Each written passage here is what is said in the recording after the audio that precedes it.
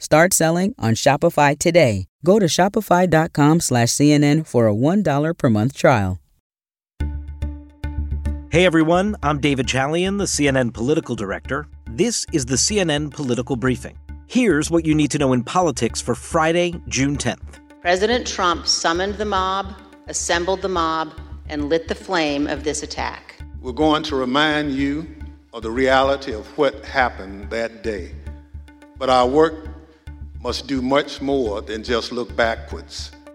The January 6th House Select Committee put forth its most compelling version of events of what occurred leading up to the insurrection.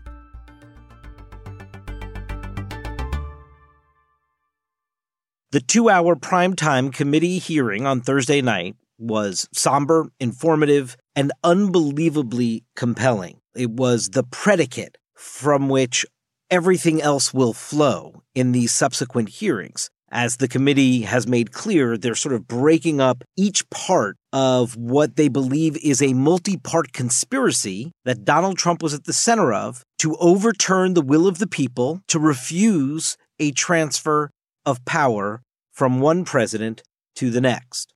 Setting the frame for the presentation last night, you had the chairman of the committee, Democrat Benny Thompson, and the vice chair of the committee, Republican Liz Cheney. January 6th was the culmination of an attempted coup. The violence was no accident.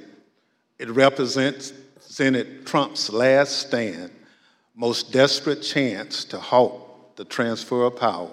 On the morning of January 6th, President Donald Trump's intention was to remain President of the United States, despite the lawful outcome of the 2020 election.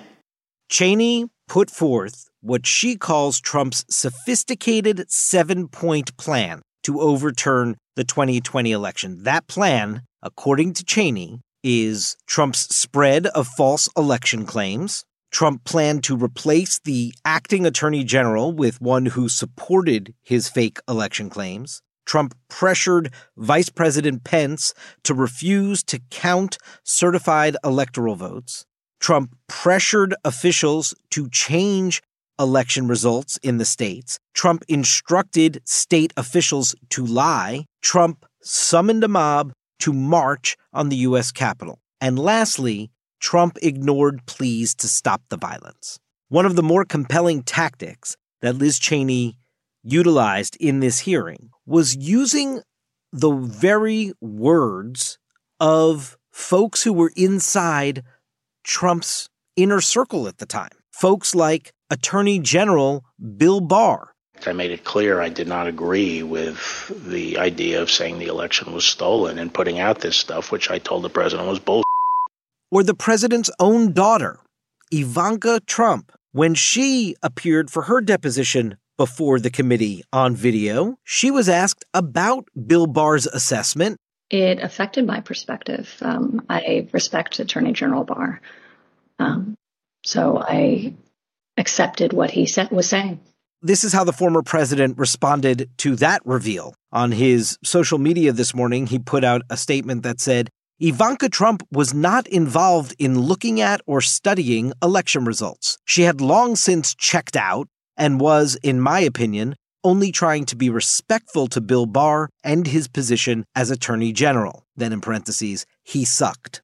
And we heard from others in Trump's world, from Jason Miller, his former campaign spokesperson, from a data analyst inside the Trump campaign, all saying they were aware that there was not widespread fraud and there was no evidence of such that would be sufficient to overturn the election. They were aware of that.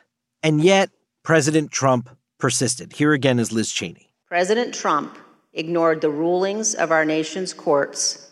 He ignored his own campaign leadership, his White House staff, many Republican state officials. He ignored the Department of Justice and the Department of Homeland Security.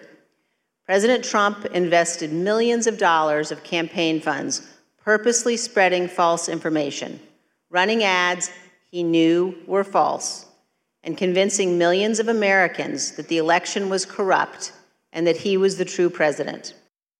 Another big reveal in this initial primetime hearing was when Congresswoman Cheney said that Republican members of Congress, including Scott Perry of Pennsylvania, sought pardons from then-President Trump before he left office. Why would they seek pardons? Apparently, for their alleged roles in the attempt to overturn the election. Perry responded to that claim in a tweet today. He said the idea that he sought a pardon for himself or another member of Congress is a, quote, absolute, shameless, and soulless lie. And then Liz Cheney also had this strong warning for her fellow Republicans. I say this to my Republican colleagues who are defending the indefensible. There will come a day when Donald Trump is gone, but your dishonor will remain.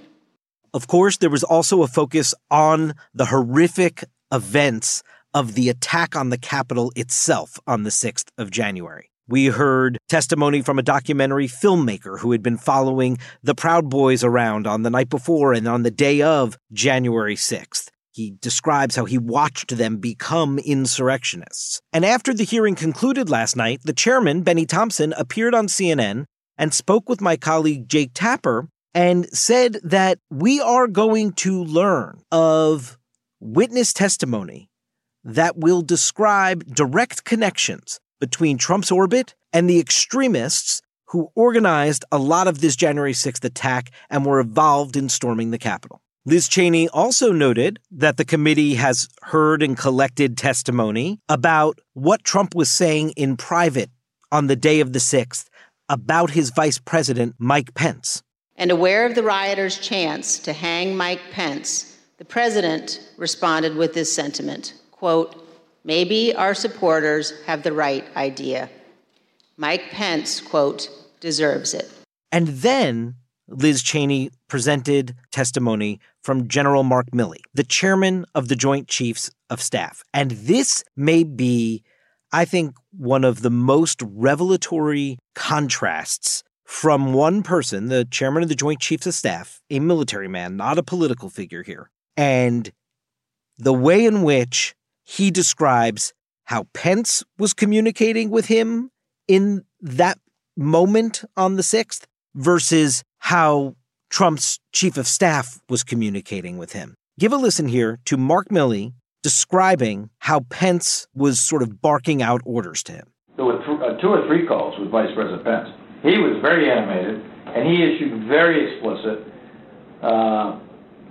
very direct, unambiguous orders. There was no question about that. Get the military down here, get the Guard down here, put down this situation, etc. And now listen to Mark Milley describe what Trump's chief of staff, Mark Meadows, was saying to him. Not Donald Trump, not the commander-in-chief. Please note that. He said, we have to kill the narrative that the vice president is making all the decisions.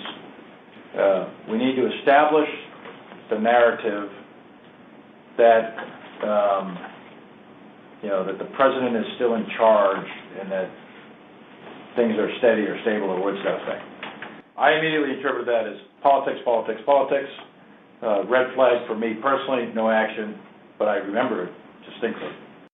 This is just the beginning. It'll be some time before we learn if indeed all of this work that the committee puts forward to the public actually alters public opinion. But I don't think that's the ultimate goal here. I think it was clear in this initial hearing, the ultimate goal here is to damage Donald Trump enough to prevent him from being successful in a Republican presidential nomination race in 2024. I think that's one clear political goal. And then there was also the clear goal of getting this right for history, of putting together the definitive account of one of the darkest days and what led to it in American history. That's it for today's political briefing. Thanks so much for listening. And please take a moment and be sure to follow us wherever you get your podcasts. CNN Political Briefing is a product of CNN Audio. Megan Marcus is our executive producer. Greg Peppers is our supervising producer. Mohammed Darwish is our senior producer. Our episodes are produced by Krista Bowe and Taylor Galgano. We'll be back Monday.